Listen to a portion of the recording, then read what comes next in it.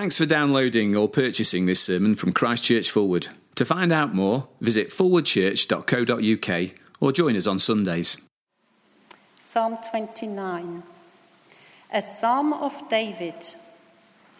Ascribe to the Lord, O mighty ones, ascribe to the Lord glory and strength.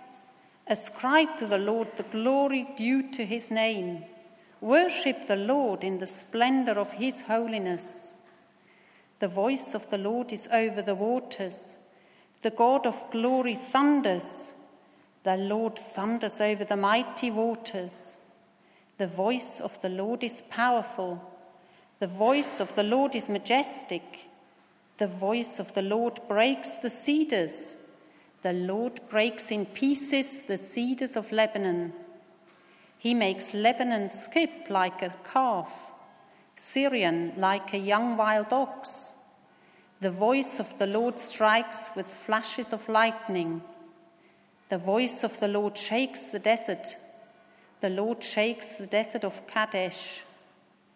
The voice of the Lord twists the oaks and strips the forests bare. And in his temple all cry, "Glory!" The Lord sits enthroned over the flood. The Lord is enthroned as king forever. The Lord gives strength to his people. The Lord blesses his people with peace. Well, Esther, thank you very much indeed. If you could keep that psalm open in front of you, that would be extremely helpful. Page 558 in the Church Bibles. Well, let me pray as we begin. Heavenly Father, we do pray for your help tonight. We pray for your enabling.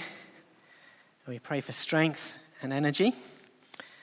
And very much, Lord, we pray that through this psalm you would equip us and you would make us instruments for your glory in a very needy world. And we ask it in Jesus' name. Amen. When we were living in Australia a little while ago now, I was very struck by some remarks by a missionary family we'd got to know. They'd just returned from serving in Chile, in Santiago in Chile. They were settling back down to life in Sydney. That's where they'd been sent out from. And you may well know that there are all sorts of well-known issues of going back through that kind of reverse culture shock. It had been quite a difficult experience to go through. But the key thing that they were having difficulty with at the time was the kind of relentless, frenetic, restless pace of Sydney life. And Sydney, compared to many large cities in the Western world, is actually relatively laid back. Now at work, as in many Western cultures, the pressures to get on in Sydney are very great. The pressure to sort of progress in things is strong. In Sydney, there's a similar pressure when it comes to all sorts of other things as well. You know, it's all the kind of leisure activities and pleasure and eating and that kind of stuff. But the place they were feeling it most keenly was when it came to their children. So much effort and money and time was poured into children, into education, not just schooling. So there was also a multitude of out-of-school activity, not just offered to people, but there was this sort of expectation that you would take it up. And for Christians with very busy Sundays, it meant there was very little time to stop and rest. Your Saturdays would be filled with Saturday sport. Your Sundays would be filled as well. And it felt like there was very little space at all. Compared to their life in Chile, they were finding their time together as a family severely kind of squeezed. Now in the UK, I guess the details will be different, but the feeling for many of us will be very much the same. Perhaps it's sort of easing off a little as summertime approaches, and we sort of breathe a sigh of relief. At least some things are slowing down. But much of the time, much of the year, it feels like living under a tyranny. We too in our culture have got the tyranny of striving for educational attainment, good careers, progression in various things, status, approval. There's the tyranny of time, or rather the tyranny of the lack of time, the tyranny of the urgent, the tyranny of email. Many of us labor under that. The tyranny of entitlement, the tyranny of fashion and style, the tyranny of results and numbers, the tyranny of good intentions, the tyrannous guilt of failure, the tyranny of perfection, the tyranny of choice, the tyranny of the internet. George Orwell looked into the future and saw the tyranny of Big Brother watching and controlling our every move and thought. We have Google and Facebook and Twitter. It's a tyranny made all the worse by so often we don't realize it's there. Well, if you come tonight feeling weary and worn down by these sort of petty tyrants over our lives, or if you just want to feel a little better or do a little better, reaching out to a world around us that's weary and worn down by these petty tyrants, I do think you'll find our psalm tonight a helpful one, a helpful corrective to some things, to some misunderstandings, a great reminder of certain things, and in the end, a huge encouragement. I'm hoping that we'll see this evening the purpose of this psalm in the lives of God's people is in part for those petty tyrants to be torn down, put in their place, people released from their bondage. And David is encouraging his people to call the whole cosmos, every being in the cosmos, including all those tyrants and all those tyrannies, to give the Lord God his due weight, to call all the beings of the world to glorify the Lord. And David's encouraging them to consider the glory of the Lord afresh and cherish it deeply. And it should be very similar for us reading this psalm as Christians over 3,000 years after when it was written. All these same things, same three things we'll look at in turn tonight. Calling for the Lord to be glorified, considering the glorious strength of his voice, and then finally cherishing his glorious rule. Okay, well, let's take a closer look. First then, from verses 1 and 2. Call for the Lord to be glorified. This is David saying, come on, people, call on every being in the universe to give the Lord our God his due weight or glory. Let's look at these first words together. Verses 1 and 2. Ascribe to the Lord, O mighty ones. Ascribe to the Lord glory and strength. Ascribe to the Lord the glory due to his name. Worship the Lord in the splendor of his holiness. Now you can see from the inscription at the top of the psalm, which is always an important part of the psalm, by the way, this is a psalm of David. David's king over God's people. He is the Lord's anointed. He's ruling at Jerusalem some 1,000 years before Christ. And one of the key ways in which he was leading and teaching God's people was through these psalms, was through writing psalms like this one. And then he would gather his people together and they would sing the words together. And that was a very, very effective and remains a very, very effective way to teach and to lead. He's drawing his people into what he's thinking, he's feeling, he's praying, he's wanting, he's doing. And here, for example, you can see him drawing the people in to call these mighty ones of the cosmos to ascribe glory to the Lord. Now those mighty ones of verse 1 are more literally the sons of God. It could mean a number of things. It could mean the heavenly spiritual beings. The phrase means that in a few places in the Bible. It could mean powerful human kings setting themselves up as sort of mini gods, rather like Pharaoh in the book of Exodus, or you might think of Nebuchadnezzar in the book of Daniel. Or it could be that David is addressing the false Canaanite gods, the nature gods, that he belittles in the middle of the Psalms, we'll see in a moment. But in the end, it doesn't really matter. Basically, even the so-called greatest beings in the universe are nothing. They are nothing compared to the one who made it. They too, whoever they are, should be ascribing glory to the Lord, giving to the Lord God Almighty the respect and honor and attention and recognition and obedience he deserves, the weight that he deserves. Okay, then let me sum up what's going on here. God's people have gathered. They're probably in the temple, as we can see later in verse 9. Perhaps this is all happening alongside them, offering sacrifices and giving praise. They've met together, gathered together to give or ascribe glory to the Lord, bowing down to him in worship in the presence of his holy splendor. These are people who have come to know that this is a good thing. It's a right thing. It's a joyful thing to be a part of.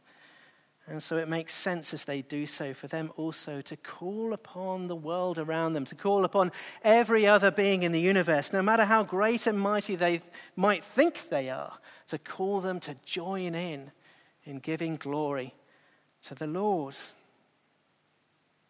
Now, this is a glory that we have come to see and experience as Christians in an even deeper way in the Lord Jesus Christ.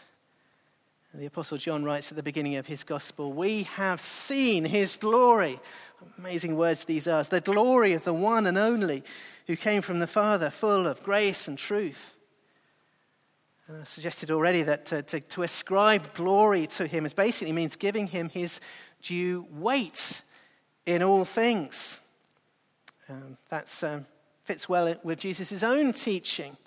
Matthew chapter 6, verse 24, for example. The warning there, for example, that you cannot serve both God and Mammon. Mammon being a sort of alternative god, a false god, the Syrian god of wealth. You can't just sort of hedge your bets. You can't sort of give, 50% to God and 50% to some other god. We do try to do that, of course, and people do try to do that, to sort of hedge our bets, as it were. I was hearing last week about a wealthy person giving large amounts of money to every religion he came across, just to make sure. I mean, that's one strategy, isn't it? It's a sort of fairly tempting strategy. And if we're honest, we all do it to some extent. The evidence of our lives points to the fact that we all do this to some extent. So we run around and frantically run after this or that. But in the end, one of them will take over, if it hasn't already, enslave us, become our tyrant. Unless, that is, we follow what David's encouraging us to do here. We ascribe all the glory to the Lord, all the weight due to his name and character, because there is no other like the Lord. It's all about 100% to him, all the weight to him. The question we should be asking then is, how can we appreciate this more? How can we appreciate this glory more and more deeply? And how can we present it to the world around us better, more clearly, even to the mighty ones of the universe? How can we present it more clearly? Well, this takes us to the heart of the psalm. Verses 3 through to 9. Verses 3 through to 9. Consider the glorious strength of his voice. Consider the glorious strength of even his voice, says David. His voice is, of course, only one component of his glorious character, but even his voice exerts an incomparable strength and power. The great Baptist preacher Charles Spurgeon suggested that this is the perfect psalm to sing in the middle of a thunderstorm. And you can kind of see what he means. I wish in some ways there was one raging outside now. I know we're enjoying the weather at the moment, but it'd be great, wouldn't it, in the circumstances, for there a thunderstorm to be raging outside right at this very moment. But it would have to be a pretty big thunderstorm, I think, to make the point. One that, verse 3, floods the land with water. One that, verse 5, rips through the mountain forests of Lebanon, tearing up the strongest trees. Well, look with me at verse 6. He makes Lebanon skip like a calf, Syrian like a young wild ox. What's that all about? Well, that's the mountains of Lebanon on the northern border of Israel. And Syrian is the Sidonian name for Mount Hermon. It's the largest of those mountains. In other words, the voice of the Lord here is like an earthquake. It's not just tearing down the trees. It's making the mountains jump and skip like wild animals. Well, look with me at verse 7. The voice of the Lord strikes with flashes of lightning. Better perhaps would be flames of fire bursting on the world. And then verse 8, the desert places also shake and tremble. The sea is raging, the mountains are jumping up and down, the forests are laid bare, the deserts are shaking. That's the kind of image we've got here. The final animated film by the Japanese director Hayao Miyazaki. I'll explain in a moment why I'm mentioning this. Anyway, it's a strangely beautiful film, a beautiful biography of an aircraft designer of all things. It's a film called The Wind Rises.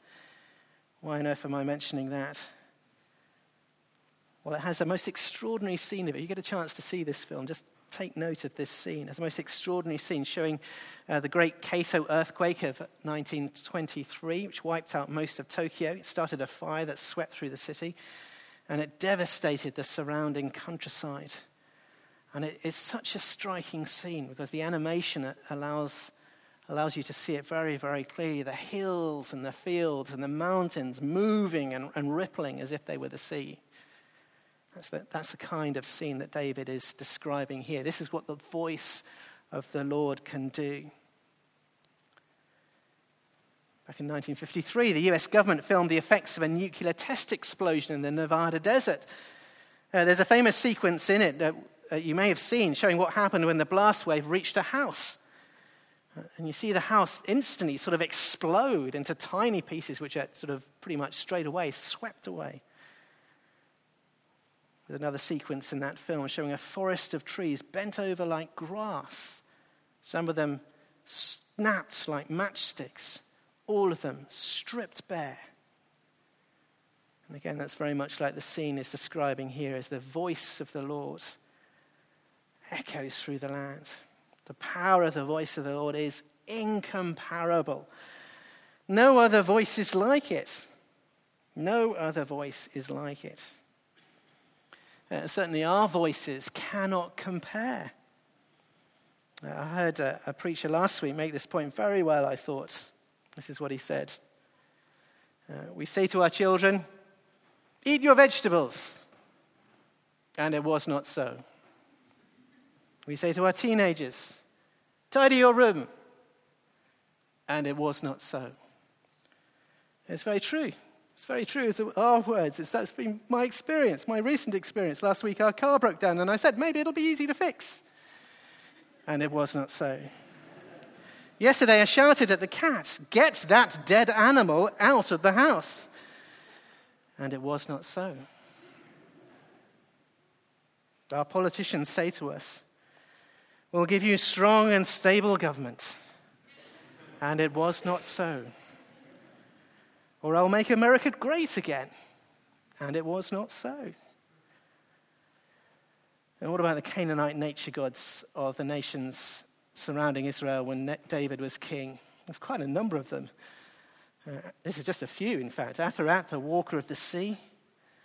Baal-Hadad, the god of thunder, the storm god.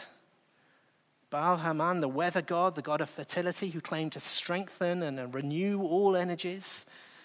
Moloch, the god of fire. Yam, the god of sea and the river. What were they saying? What were they saying, and how did it compare to the voice of the Lord their God, the Lord the God? Well, they were saying things like, well, bow down to us, sacrifice to us, and we'll give you protection from the forces of nature and death. But it was not so. They were saying, run around after us, and we'll give you lasting peace and prosperity. But it was not so. Now, 3,000 years later than that, we laugh at those silly Canaanite pagans running around after their made-up gods. But as I was saying at the start, we have our own made-up gods. We do just as well. Our own petty tyrants, the tyrants of attainment and entitlement and urgency and progress and status and approval. These tyrants promise many things, promise pretty much the same as those ancient pagan ones. And we run around after them pretty much in pretty much the same kind of frantic passion as those pagans. And our tyrants say to us, you can be whatever you want to be. You can be whatever you want to be. And your children can be whatever they want to be, or whatever you want them to be. But at the end, we will look back and see with a terrible clarity, it was not so. But the Lord our God says, let the universe exist. Let there be lights and space and land. And it was so. And he says to things made of dust, live. And it was so. At the time of Noah, he said to the whole earth, this wickedness will be no more. And it was so. And he said to Abraham, I will bless you, and all like you entrust themselves to me. And it was so. It is so. And it will be so. And he says to us through the Lord Jesus, come to me, all you who are weary and burdened, and I will give you rest. That's Matthew chapter 11, verse 28. And it was so. It is so. And it will be so. So then, how does the voice of the Lord compare with all those rival Canaanite gods? Well, David has given us a demonstration in these verses. It's a bit like that given by the prophet Elijah, exposing the prophets of Baal, just how puny and impotent they were. He's shown us in these verses the voice of the Lord has blown them away. There's no contest, no comparison. And so look with me at the end of verse 9. When the people remember these things, when they remember the incomparable power of the voice of the Lord, the people cry out, glory, glory.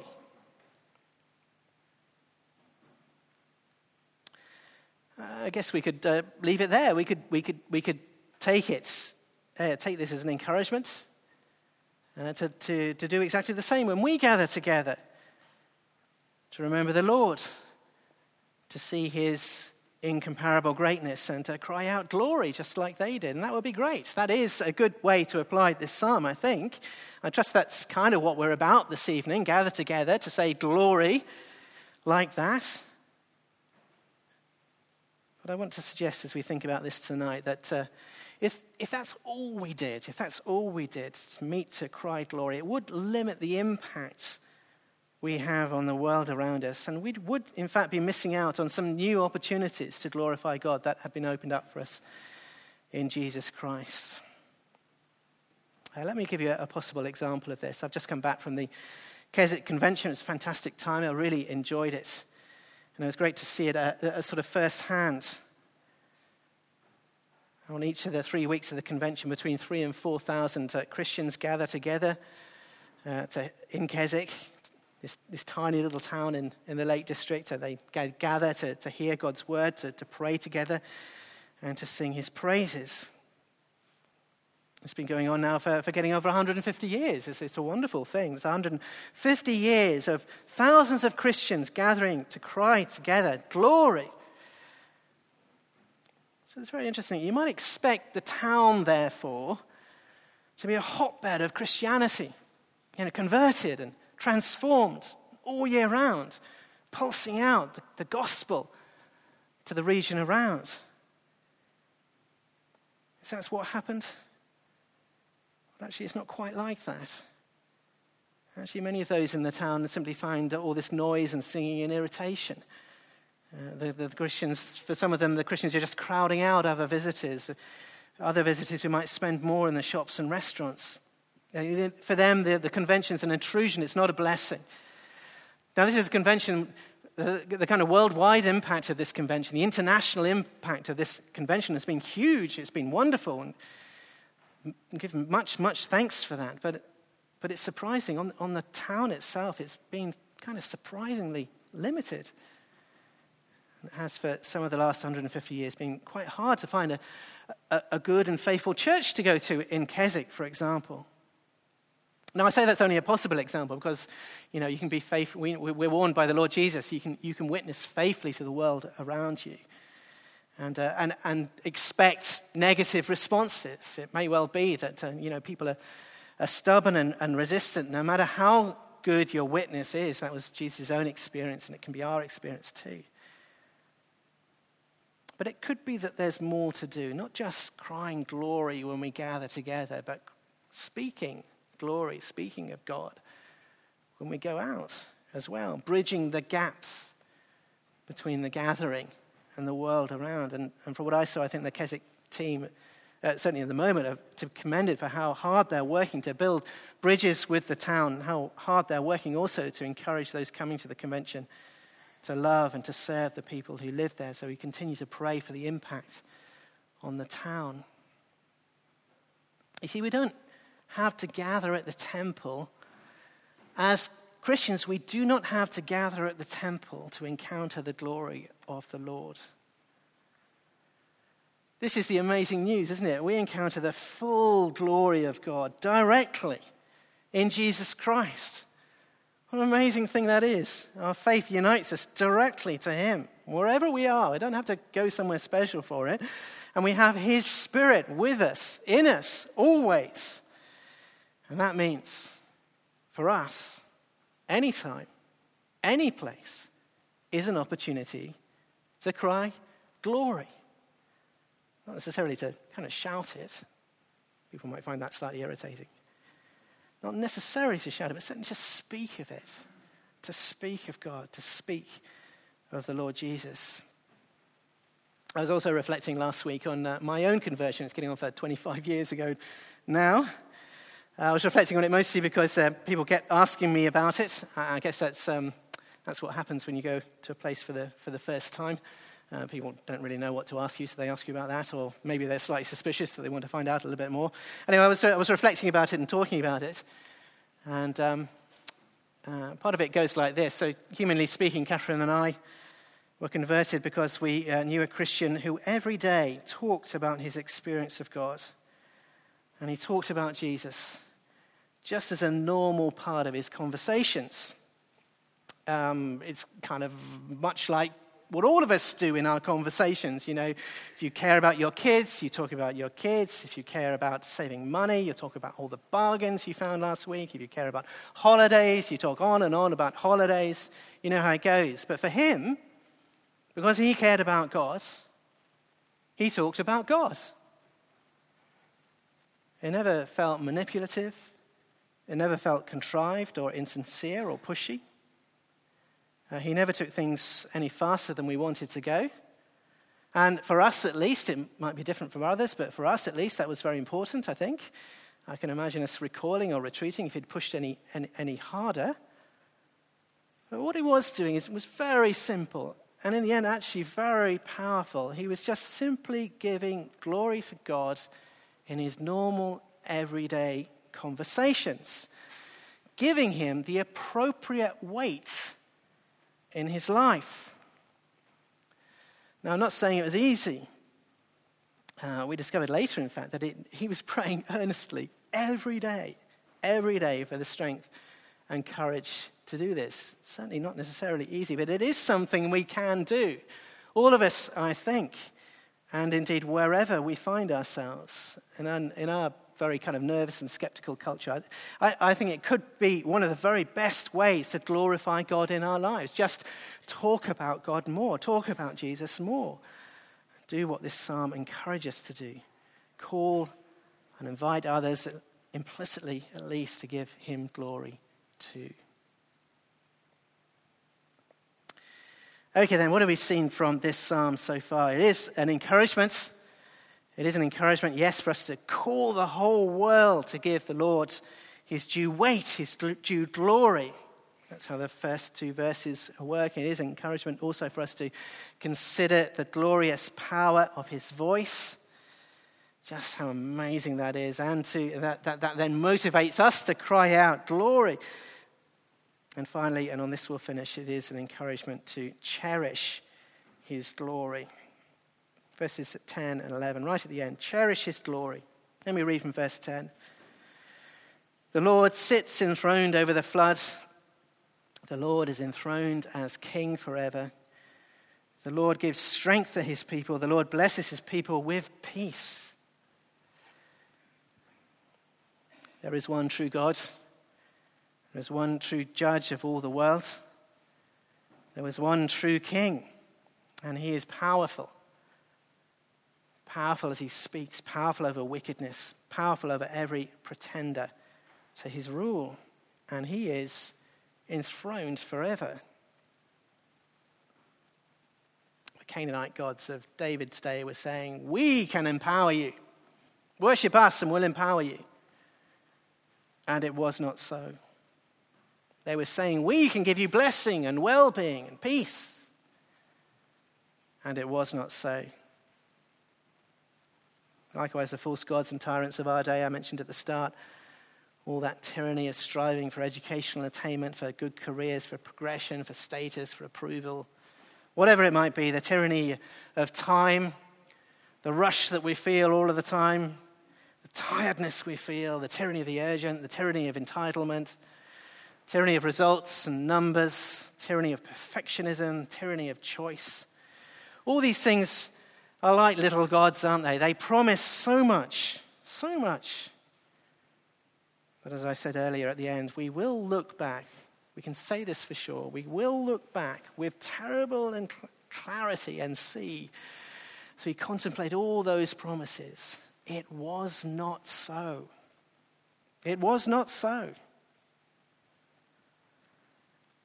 But through Jesus Christ, we have a different master, a different Lord, a different kind of king, powerful to deal with the wickedness and brokenness of the world. A king who loves us, not a tyrant, a king who loves us, and he is enthroned forever. And he says to us in our weakness, I will strengthen you. And it has been so. It is so. And it will be so. And he says to us in our grief and suffering and all our struggles, I am blessing you, and I will give you the ultimate peace and well-being. I will give that to you. And it has been so. And it is so. And it will be so. Well, let's pray together.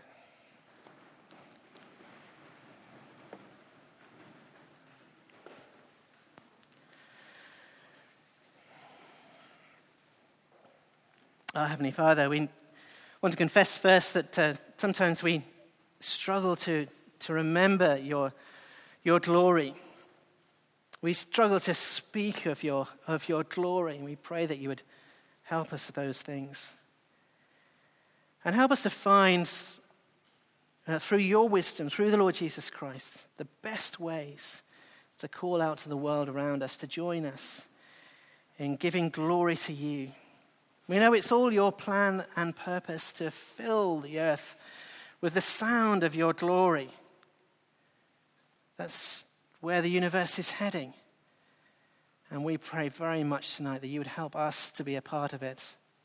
And you would help us to be instruments gloriously in bringing that about. And we ask for that in Jesus' name. Amen.